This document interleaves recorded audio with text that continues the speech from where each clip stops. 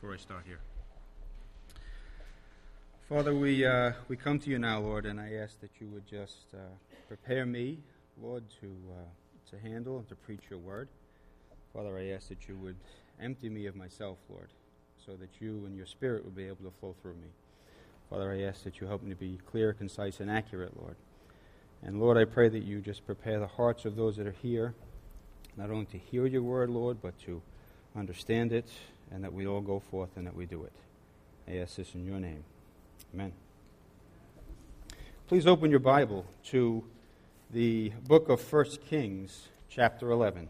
That's 1 Kings, chapter 11. If you're using a Pew Bible, you'll find it's page 426. And if you're using your own Bible, and 1 Kings is one of those books that we don't normally study, you might not be familiar with it. Maybe an easy way to find it is just to start in Genesis, start at the very front of the Bible and just start turning towards the back. It's the 11th book in, if that helps, and you'll find it sandwiched right in between 1st and 2nd Samuel and 1st and 2nd Chronicles.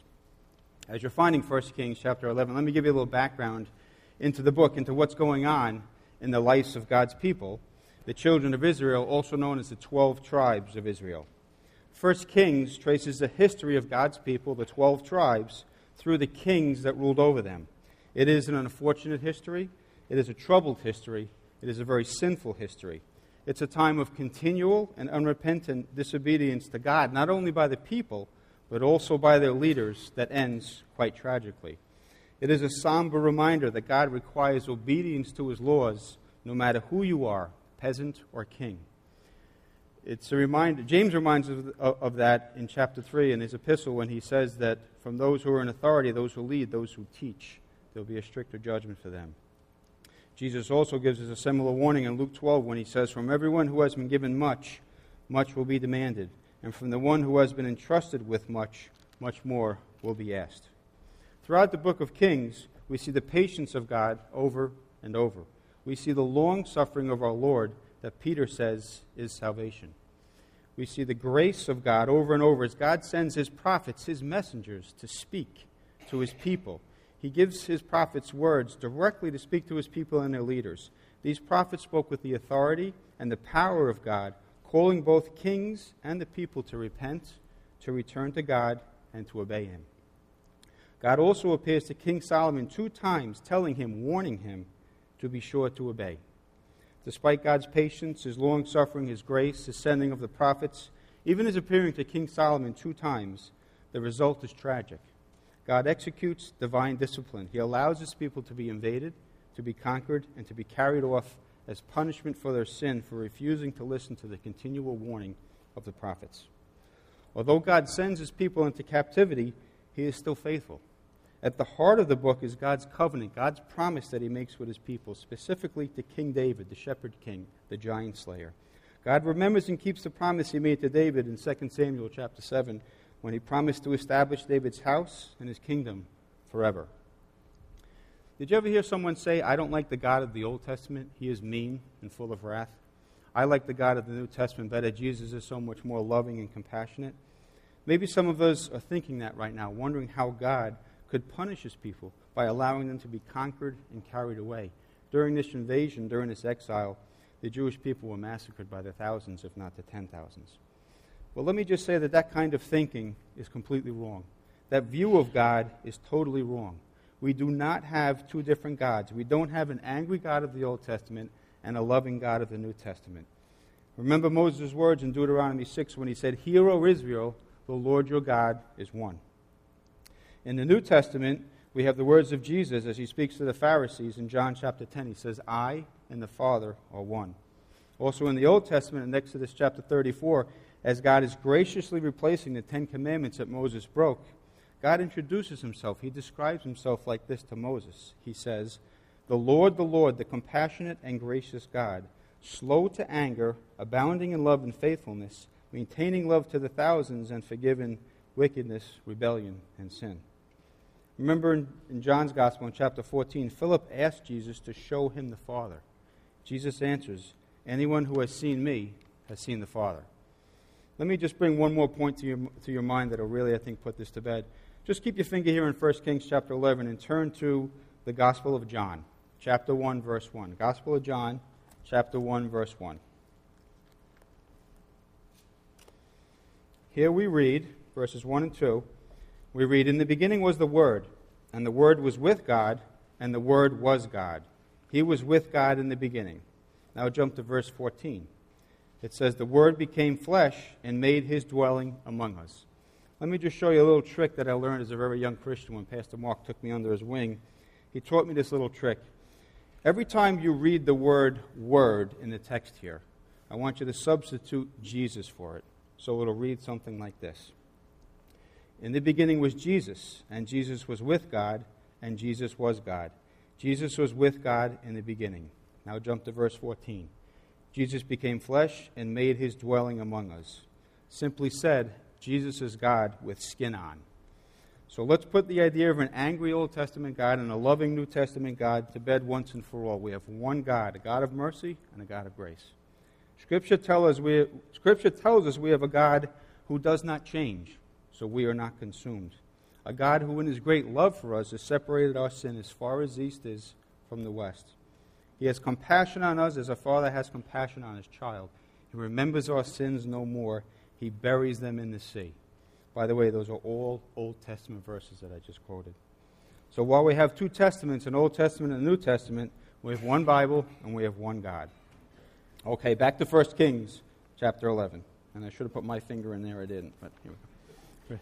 I use this little thing they gave me for me. Maybe an easy way to remember the flow of the book is to take its 22 chapters and divide them in half. The first half of the book, chapters 1 through 11, trace the reign of King Solomon, David's son. When David died, his son Solomon became king. Under Solomon's reign, the nation of Israel, the 12 tribes, God's chosen people, are united and strong. The kingdom is at its most glorious time in history. It's a time of peace, prosperity, and blessing.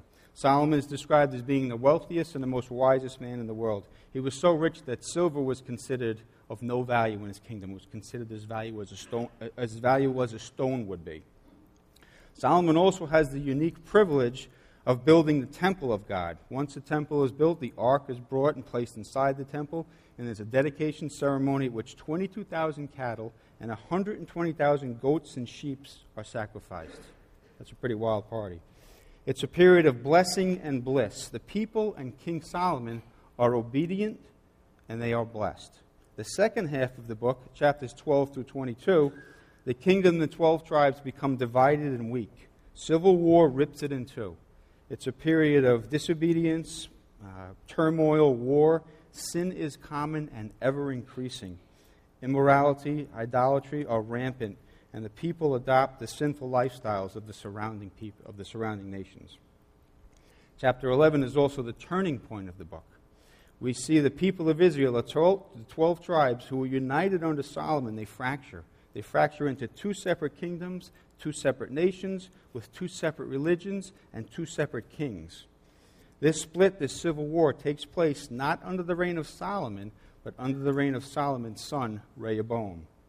Although this split takes place during the reign of Rehoboam, Solomon's son, the cause for the split started as a result of Solomon's sin. It started when Solomon disobeyed God. 1 Kings chapter 11, verses 1 through 4, tells us the reason. Here we read 1 Kings chapter 11, 1 through 4. King Solomon, however, loved many foreign women, besides Pharaoh's daughter, Moabites, Ammonites, Edomites, Sidonians, and Hittites. They were from the nations about which the Lord had told the Israelites, "You must not intermarry with them, because they will surely turn your hearts after their gods." Nevertheless, Solomon held fast to them in love. He had 700 wives of royal birth and 300 concubines, and his wives led him astray. As Solomon grew old, his wives turned his heart after other gods, and his heart was not fully devoted to the Lord his God, as the heart of David his father had been. We see here Solomon's fame and fortune turn into failure. We see his success turn into sensuality. We see Solomon, the temple builder, become an idol worshiper. We see Solomon, the wisest man, become the fool. It's interesting that Solomon's trouble started just like his father David's did, with lust. Another sinful similarity to Solomon is that his trouble started at the height of his career, at a time of peace and rest, just like his father David. Prosperity and blessing can be dangerous at times. Sometimes we can use God's gifts to do things to dishonor Him. Sometimes too much money and too much time can be a bad thing. And fathers, take heed. Be careful of the life you lead before your kids, because more is caught than is taught. The sin you plant today, the seed you sow today, might not bloom until years later. But make no mistake, God is not mocked. What you sow, you reap. Sin has consequences, and sometimes those consequences affect more than just you, as Solomon found out. Take a look at verse 11. Matter of fact, let's go back to verse 9 here. Here we read, "The Lord became angry with Solomon because his heart had turned away from the Lord, the God of Israel, who had appeared to him twice. Although he had forbidden Solomon to follow other gods, Solomon did not keep the Lord's command. So the Lord said to Solomon, 'Since this is your attitude, and you have not kept my covenant and my decrees, which I commanded you, I will most certainly tear the kingdom away from you and give it to one of your subordinates. Nevertheless, for the sake of David your father, I will not do it during your lifetime. I will tear it out of the hand of your son.'" Solomon's reign of peace and security starts to shake as enemies start to rise and the roots of rebellion start to grow. Years later, when Solomon dies, his son Rehoboam becomes king. The young, inexperienced king unwittingly splits the kingdom when he refuses to listen to the advice of the elders that served his father. He instead listens to the advice of the young men he grew up with. He increases tax burdens, causing 10 of the 12 tribes to revolt against him. The seeds of sin that were planted by Solomon's disobedience years earlier are now full grown, and the reaping begins. The kingdom rips in two. 2 tribes remain loyal to Rehoboam and form Judah, the southern kingdom. The other 10 tribes follow a man named Jeroboam and form the northern kingdom called Israel. Just a side note here, especially for our young people here, our teenagers, our college students. Be very careful of who you go to for advice. Proverbs 16:31 says, "Gray hair is a crown of splendor. It is attained by the way of righteousness." If I can explain that in my own words, your parents aren't as stupid as you think we are. That's a Dave Moore translation. Stick with the NIV. Don't do the DMT. But now, I've covered a lot of ground here, and it may be a little confusing, so I've put a little chart here on your paper, as you can see.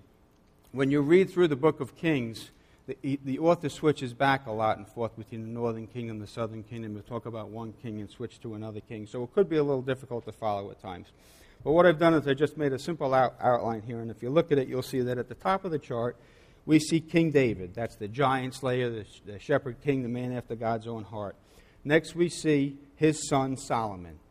And under Solomon, then we see Rehoboam. Now, that's a family line, obviously. A grandfather, father, son, depending on which way you look at it. David reigned for about 40 years, Solomon reigned for about 40 years, and Rehoboam reigned for about 17 years. Under Solomon there, you'll see the 12 tribes are united and strong. That's that period of blessing and bliss that I was talking about. When Rehoboam takes over, that's when the split happens. That's when the fracture happens. 2 tribes, you can see on the left-hand side of the paper there, 2 tribes stay loyal to King Rehoboam, and it's a little difficult to pronounce these names too, it can throw you back and forth. But 2 tribes stay loyal to King Rehoboam and form the southern kingdom known as Judah. The other 10 tribes follow a man named Jeroboam and make up the northern kingdom called Israel. It seems like this split, this civil war, is a catalyst for sin. As soon as this split happens, both kingdoms take this tremendous plunge, this spiral, if you will, downward spiral, into sin. Jeroboam, the king of the northern kingdom, is seduced by his power, and he doesn't want to give it up. He sets up golden calves for the people to worship. I don't know what it is with golden calves, but we just can't seem to get away from them in the Scripture. He also appoints his own priests. He basically makes his own religion. He doesn't want the people to return to the southern kingdom where the temple that Solomon built is located because he's afraid the people will become united again and he'll lose his power. Unfortunately, King Rehoboam and the southern kingdom, they don't do much better. The people in the southern kingdom, as well as Rehoboam and the leaders and the priests, they sacrifice on the high places, they build idols, and they engage in temple prostitution. One theme that is repeated over and over in the book is that the people and the leaders did evil in the sight of the Lord. Of the approximately 40 kings, only 8 of them were godly. How many godly kings do you think the northern kingdom had? None.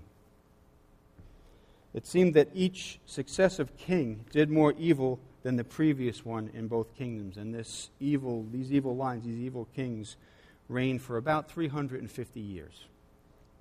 Basically, both kingdoms, God's people, are a mess. Into this sinful sewer of idolatry, immorality, child sacrifice, false religion, probably whatever else you could think of, God sends his prophets. He sends men that he speaks through to warn his people and to warn their leaders to repent and return to him. Can't you see God's grace as he continually reaches out to a people that won't listen? Can't you see his grace in the warnings that he issues over and over through the prophets? For approximately 350 years, God is calling his people back and sending his prophets over and over and over. God's warnings are always an act of love and grace. Just like our warnings to our children are an act of love and grace. What father, what parent wouldn't warn their children not to run across the street? Remember the parable of the tenants that Jesus told in Matthew chapter 21? He says a landowner plants a vineyard, he puts a wall around it, he digs a wine press, he builds a watchtower, then he rents it out to some tenants and he goes away on a journey. When harvest comes, he sends his servants to the tenants to collect his fruit. The tenant seize his servants, they beat some, they treat some shamefully, they stone some, and they even kill some. So what does the landowner do? He sends more servants. And the tenants do the same thing to them. Last he says, I'll send his son. Did you ever realize that the servants in this parable, those who were beaten, stoned, and killed, those are the prophets in the Old Testament? Men like Elijah, Elisha, Jeremiah, Jonah, John the Baptist. I remember when we discussed this parable in our growth group, someone said, what's wrong with that landowner? Doesn't he get it? Why does he keep sending his servants over and over when all they're doing is stoning them and killing them? Well, obviously the landowner represents God the Father. This parable is a picture of God's grace, his loving warnings that he extends over and over up to the point where he sends his son, the Lord Jesus Christ, who voluntarily comes, knowing full well what's going to happen to him. Trust me, God gets it. We don't get it. Well, maybe I should say it this way. Jesus got it, so we don't have to get it. Let me read to you from Daniel chapter 9 as Daniel sums up in prayer the sinfulness of the people at this time. You don't have to turn there, I'll turn there, because Daniel's even harder to find than 1 Kings. But remember, Daniel is speaking here from first-hand experience. He was one of the exiles. He was one of those forcibly taken into captivity. There's never mention of what happened to Daniel's parents. It's pure summation, if that's such a word. When I use big words, I make them up. But who knows what happened to Daniel's parents? Maybe they were murdered. But anyway, from Daniel chapter 9 here, this is Daniel praying about 70 years after the exile.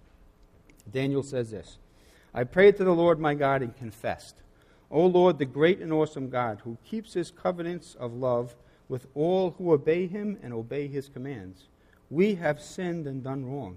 We have been wicked and have rebelled. We have turned away from your commands and laws.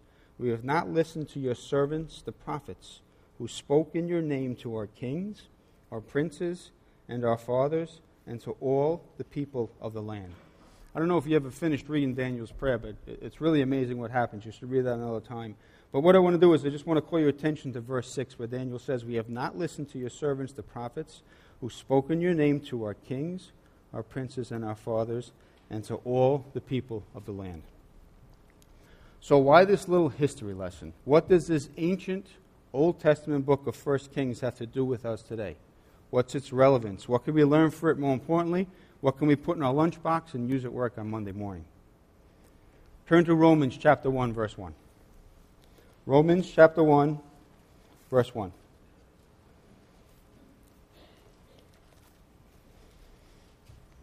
Romans chapter 1, verse 1. Here we read the Apostle Paul as he writes, Paul, a servant of Christ Jesus, called to be an apostle and set apart for the gospel of God, the gospel he promised beforehand through his prophets in the Holy Scriptures. Peter says it this way in Acts chapter 10. All the prophets testify about Jesus that everyone who believes in his name receives the forgiveness of sins through his name. Here's my point. As God sent his prophets in the time of the kings and throughout the Old Testament to preach the gospel, he is sending us now. We are the prophets of today. Remember earlier when I spoke about the fact that we have one God, the same God in the Old Testament that is in the New Testament? Well, that same one God has one message of salvation, and He has one messenger service, me and you. 1 Peter 2:9 says that we are a chosen people, a royal priesthood, a holy nation, God's special possession, that we may declare the praises of Him who called you out of darkness into His wonderful light. So now I have a question for you, a question for me. When was the last time you declared the praises of God who brought you out of darkness? When was the last time you shared the gospel with someone? When was the last time you were a modern-day prophet? Maybe it's been a long time. Maybe it's never. Do you have a desire to share the gospel with someone? Have you ever experienced the spiritual, the emotional high that comes when you actually sit down and share the gospel face-to-face with someone and you see them getting it? I don't know if you haven't experienced it. I really hope you do. I can't explain it, but it's one of the greatest joys in my life, to be honest with you. There may be many reasons why we don't share the gospel. Honestly, sometimes I think those reasons are really excuses. Maybe we don't share because we're scared, we're intimidated, maybe we're ashamed. I've been there. There's been times when I've chickened out. There's been times when I should have opened my mouth and I didn't. Times like when Elijah just kind of ran away. But you know what? The more you do something, the easier it becomes. And the more confident, hopefully, the better you become at it. Most of you know that my trade is I'm a detective. And as a detective, I'm required to testify, to be a witness in court. Even after 20 years of policing, I still get a little nervous when I get called to court to testify. But not as nervous as the first time. Because the more I did it, the easier it became, the more confident and hopefully the better I got at it. And it's a part of my job. It's mandatory. It's my duty. Imagine if I arrested a criminal that did a heinous crime against you or one of your family members, and it comes time to go to court and they call me to testify, and I don't testify because I'm ashamed or I'm scared, I'm intimidated. That's not acceptable. That can't happen. John the Baptist came as a witness to testify concerning the light so that through him all men may believe. In Acts, before Jesus ascends to heaven, he says to his disciples, "You will be my witnesses." Jesus says that we are the salt of the earth, not can you be the salt of the earth. Don't be ashamed of the gospel or of Jesus Christ, or Jesus will be ashamed of you when he returns with his holy angels. Mark chapter 8. Another thing that happens when I go to court is that I wear my Sunday best. I wear my suit, my tie, I shave, I get a haircut if Danielle's not too busy. But when I walk, that's a hard one. But when I walk into the courtroom, all eyes are upon me. The jury is looking at me. They're summing me up. They're making a judgment about me already. They're evaluating me. I walk in, I say good morning. I try to look and to act professional. The prosecutor, as we call them, the ADA, which stands for Assistant District Attorney. The ADA will start by asking me a few basic questions, like my rank, my name, my command, where I work. But before the ADA starts to ask me questions about the arrest, about the case, about what specifically happened, the real interesting and the real convicting details, she will attempt to lay a foundation. She'll attempt to do some groundwork, if you will. She will ask questions that will build me up as a qualified, believable, even an expert witness. I've always been into cars. I've always been a little bit of a motorhead. So when I became a detective, I worked in a unit called the Auto Crime Division. I did cases involving stolen cars. Talk about God's sovereignty. But the ADA will ask my qualifications as a detective, like how many arrests have I made, how many search warrants have I executed, did I receive any specialized training from the police department.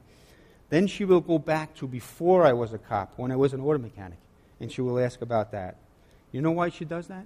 Because she's paving the way. She's priming the jury. She's preparing the jury for the moment when I start to talk about the real important facts of the case. If it all goes as planned, the jury's already thinking that, wow, this detective really knows his stuff. They're ready to accept, to listen to what I have to say. But what do you think would happen if I showed up late? If I didn't have my suit on, if I had on a dirty shirt, dirty jeans, I didn't shave, I didn't get a haircut, and I just walked into the courtroom and I had an attitude. What do you think that jury would do? They wouldn't even listen to me. Even if I was telling the truth, even if that criminal was guilty, they wouldn't listen to me. So what's my point with this little story here? Before you share the gospel, make sure you're living it. Your appearance, your actions, your lifestyle, your words will either open people's ears to what you have to say, or it'll close them, just like that jury. Sometimes people reject the message because of the messenger. Would someone listen to you because of how you live, or would they say, just another religious hypocrite? Proverbs 20:11 says, even a child is known by his actions. If you live a holy life, people will find you. You won't have to find them. And when they come to you and they ask you, what makes you tick? Why didn't you yell at that guy? Why didn't you punch that guy in the nose? Why didn't you react the way the world reacts? That's your opportunity to point to Christ. And if you don't point to Christ at that moment in time, you know what you did? You just stole a little bit of God's glory. Make sure that's your opportunity to point to Christ and give Him the glory. Maybe some of us don't share the gospel because we think, I don't have a dramatic testimony. I don't have a radical conversion. I'm not really a big sinner. Maybe if I was a big sinner or someone rich or someone powerful, then people would listen to me. Sometimes we hear these amazing testimonies of how God radically changes a wicked person. But you know what? It's just as big a miracle when God saves a moral person, a good person, a self-righteous person, as when He saves a wicked person. As a matter of fact, I would say the bigger miracle is when God saves the morally good, self-righteous person. Here's a question for you guys. In my 20 years of policing, who do you think I witnessed to more, cops or criminals? I should make you raise your hands. Criminals. You know why? Because they're in a jail cell handcuffed and I got to listen to me. No. They're a captive audience. No. Yeah. Honestly, I never forced a conversation on someone that didn't want to listen or talk. But I had more of an opportunity to witness to criminals. You know why? Because they know what they are. They know that they're lawbreakers. They know that they need a Savior. The moral, self-righteous person doesn't know they need a Savior. That's why Jesus kept bumping heads with the Pharisees so much. We see a perfect example of that in Luke 18, where the Pharisee and the tax collector go into the temple to pray. Which one of those two goes home forgiven? The broken, sinful tax collector who knows he's a sinner. Never underestimate the power of your own personal testimony, your conversion. When God takes a heart of stone and turns it into a heart of flesh, it's always a tremendous miracle. Remember the simple testimony of the man born blind in John chapter 9? Once I was blind, now I see. Maybe some of us think that if I had the ability to perform miracles, if I could call down fire like Elijah, if I could heal the sick, if I could make food like Jesus did, or if I could raise the dead, if I had that kind of power, people would definitely listen to me then. But do you know what the purpose of miracles in Scripture were? They were to confirm the message of the messenger. Let me say that again. The purpose of miracles in Scripture were to confirm, to validate the message of the messenger, because they didn't have a completed copy of the Scriptures as we do. Moses was given 3 signs, 3 miracles to prove that God sent him. The prophets were given signs and miracles to validate that their gospel message was the truth. In 1 Kings, after Elijah raised the dead widow's son, she said, "Now I know that you are a man of God and that your words are true." Nicodemus said to Jesus, "We know you are from God because no one could do the miracles you do unless God was with him." Again, miracles proved that the message was the truth. We don't have miracles today because we have the completed Scriptures. Miracles ceased when the Bible was completed. Today we compare what is taught against the Word, because John 17:17 says, the Word is truth. It's never been about the miracles. It's always been about the Word, about the message. What does Paul say in Romans 10:17? Faith comes by seeing a bunch of miracles? No. Paul says faith comes from hearing the message, and the message is heard through the Word of Christ. In our growth group, another question that we were struggling with or throwing around a lot, and we couldn't quite figure out, was why, after Jesus healed someone, that he would say, "Don't tell anyone." Could you imagine if Jesus came to your house and healed your dead child and then said, "Shh, don't tell anyone"? I couldn't keep that secret. But do you know why he did that? He did that because it's never been about the miracles. It was about his message, the gospel. And after Jesus rose from the dead, that's when he said, "Now tell everyone." Remember when Jesus told the story of the rich man and Lazarus in Luke 16? Lazarus dies and is carried to heaven. The rich man dies and he's in hell. The rich man asks Abraham if someone can go back from the dead to warn his family so they won't wind up in hell where he is. Abraham says they have Moses and the prophets. They have the Scriptures. Let them listen to them. The rich man says, no, no, Father Abraham, if someone goes back from the dead, they will surely repent. Abraham says, if they don't listen to Moses and the prophets, if they don't believe the word of God, then even if someone raises from the dead, they won't believe it. The power is in the word, it's in the scriptures. That's why when Jesus faced the devil, he quoted scripture. He could have made any weapon, he could have called down legions of angels, but he quoted the word of God. Well, maybe some of us are being faithful witnesses. Maybe we're living a holy life, we're praying faithfully. We've shared the gospel with almost everyone we know. People have these little nicknames for you like Deacon Dave, Joe Holy, Reverend Goody Two-Shoes. I hope you've heard some of those things. Maybe we've even brought people to church, only to have them turn away and return to their sinful lifestyle. That can be very discouraging, especially if it's one of our loved ones. But don't give up. Never tire of doing good. Don't think you failed. Don't sell out to some seeker-friendly, watered-down version of the gospel. Just preach the word the way it's recorded for us in Scriptures. And remember that your assignment, your task, is to tell people, just to spread the word. God, through the power of the Holy Spirit, is the only one that can give that seed growth. Turn to Mark chapter 4, verse 26 real fast. Mark chapter 4, verse 26.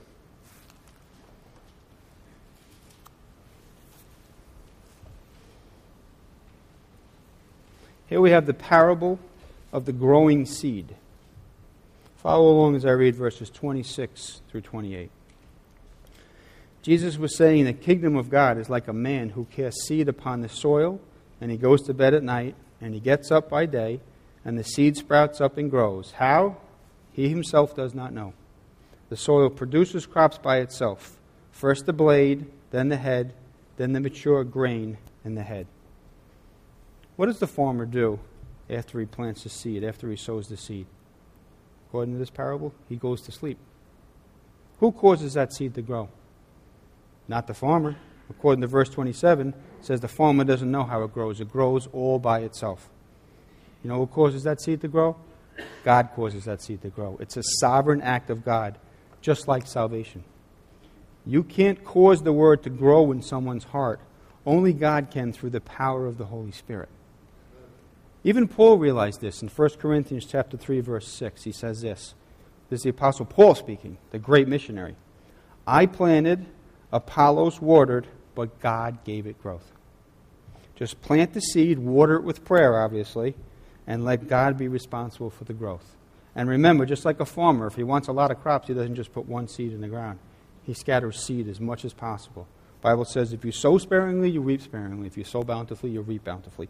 Preach the gospel as much as you can. But remember, you can't save anyone. But Jesus Christ said, I will build my church.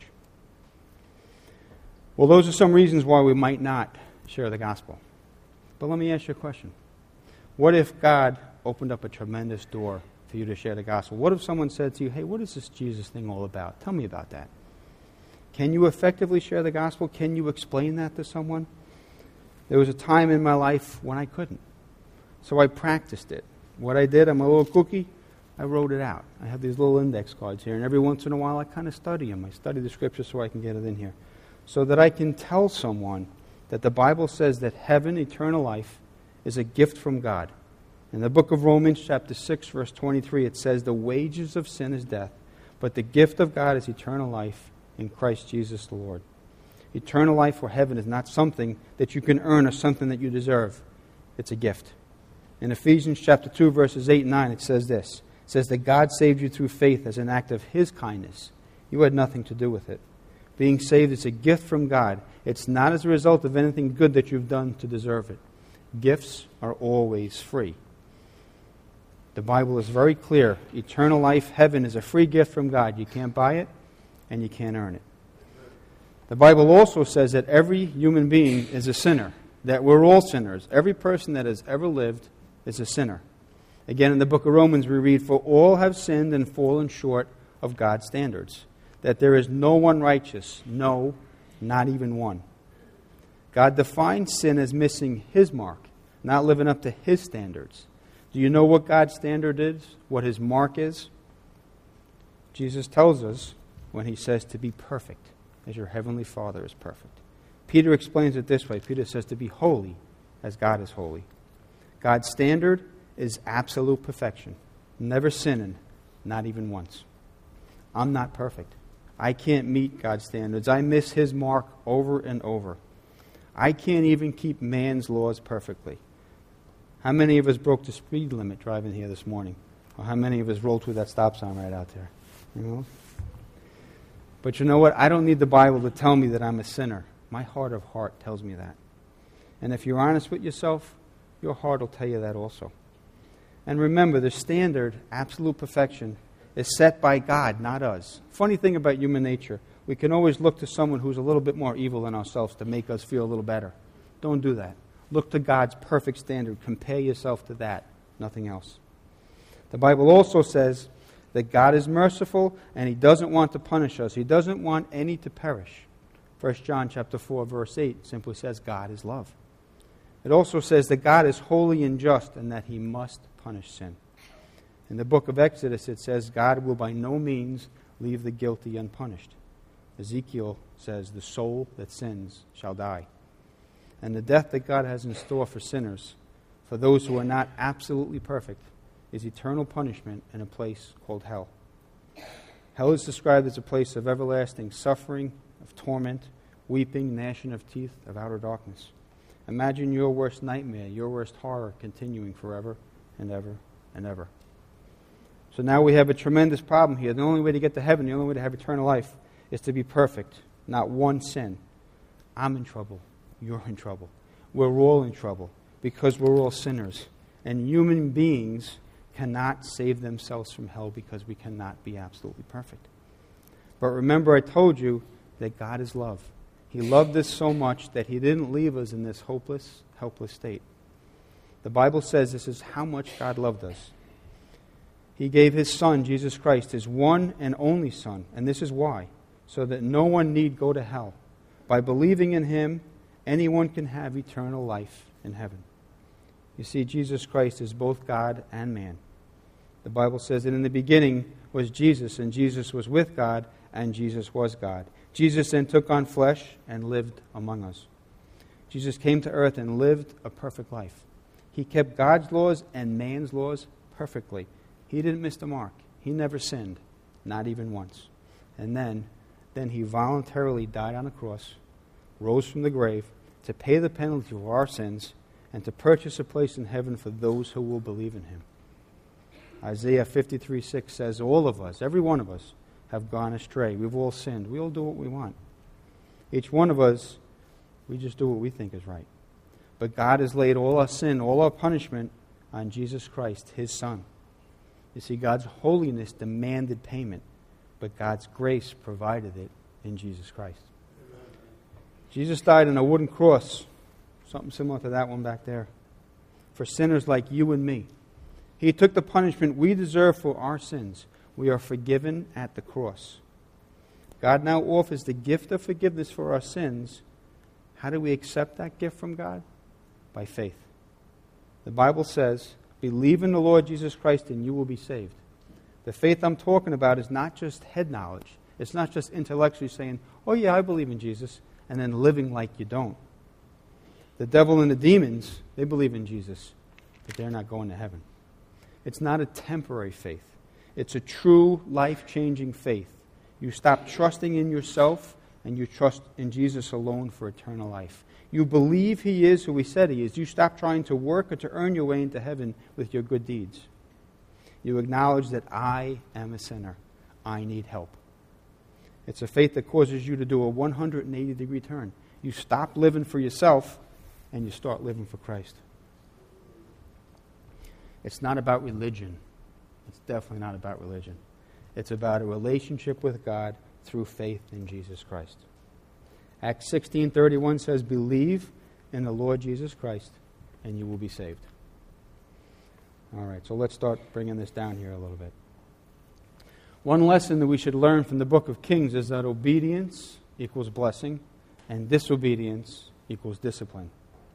Sin always leads to problems.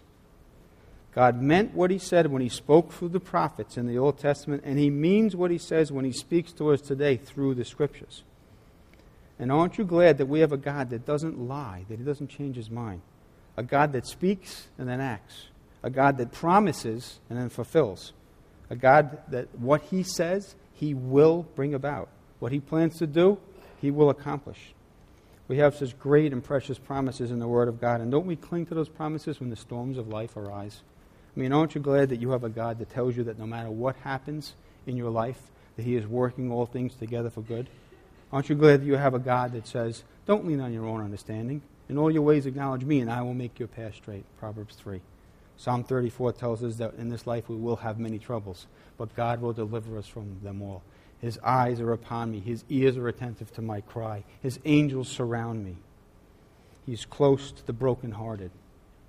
I know that God has a plan for my life, a plan to prosper me and not harm me. Jeremiah 29. I know that if I confess my sin, he will cleanse me from all unrighteousness. 1 John 1:9. I know with God all things are possible. And I know that I have the Son and I have eternal life. Let me just close with this. Turn to 1 John chapter 5.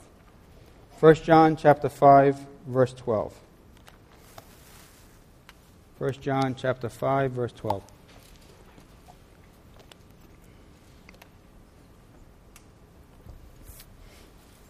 Here we read the Apostle John writes these words. 1 John chapter 5, verse 12. He who has the Son has life. He who does not have the Son of God does not have life. If God means what he says, and he does, the majority of people I know, and I would dare to say the majority of people you know, do not have the Son. They do not have life. But look at verse 14. Let's not leave it there. Look at verse 14 here.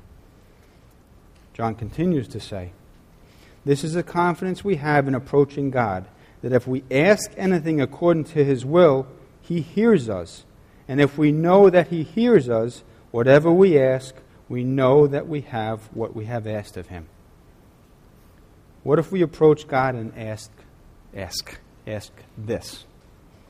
Lord, cleanse me, educate me, equip me as I study the Scriptures, then give me opportunities and give me courage, and use me as a modern-day prophet to preach the gospel to a dying world, to my dying family and friends, so that souls may be saved from hell and that you may be glorified. I guarantee God will answer that prayer, because that's a prayer that we're asking according to his will, according to his heart. God doesn't want anyone to perish, but to all to come to repentance. Brothers and sisters, we are the prophets of today. So let's proclaim the praises of him who called us out of darkness into his wonderful light. Amen. I'm just going to ask Tracy to come up and sing a song for us. It's a song by Steve Green. It's entitled People Need the Lord, and then I'll close with the benediction.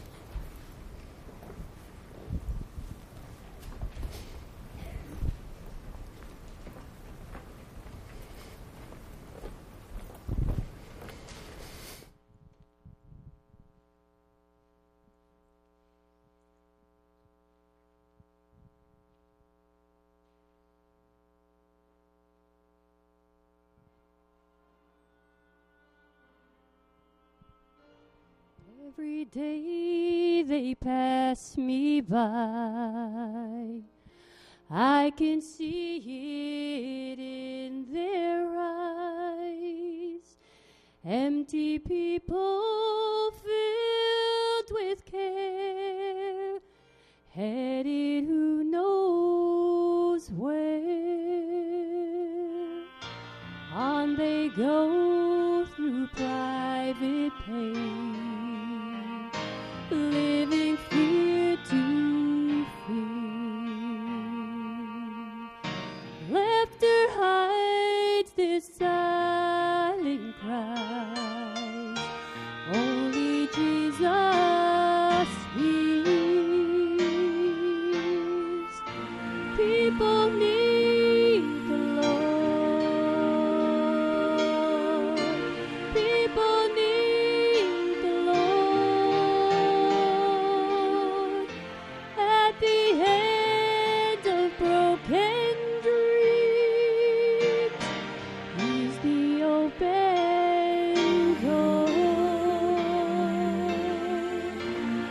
People need the Lord. People need the Lord. When will we realize people need the Lord?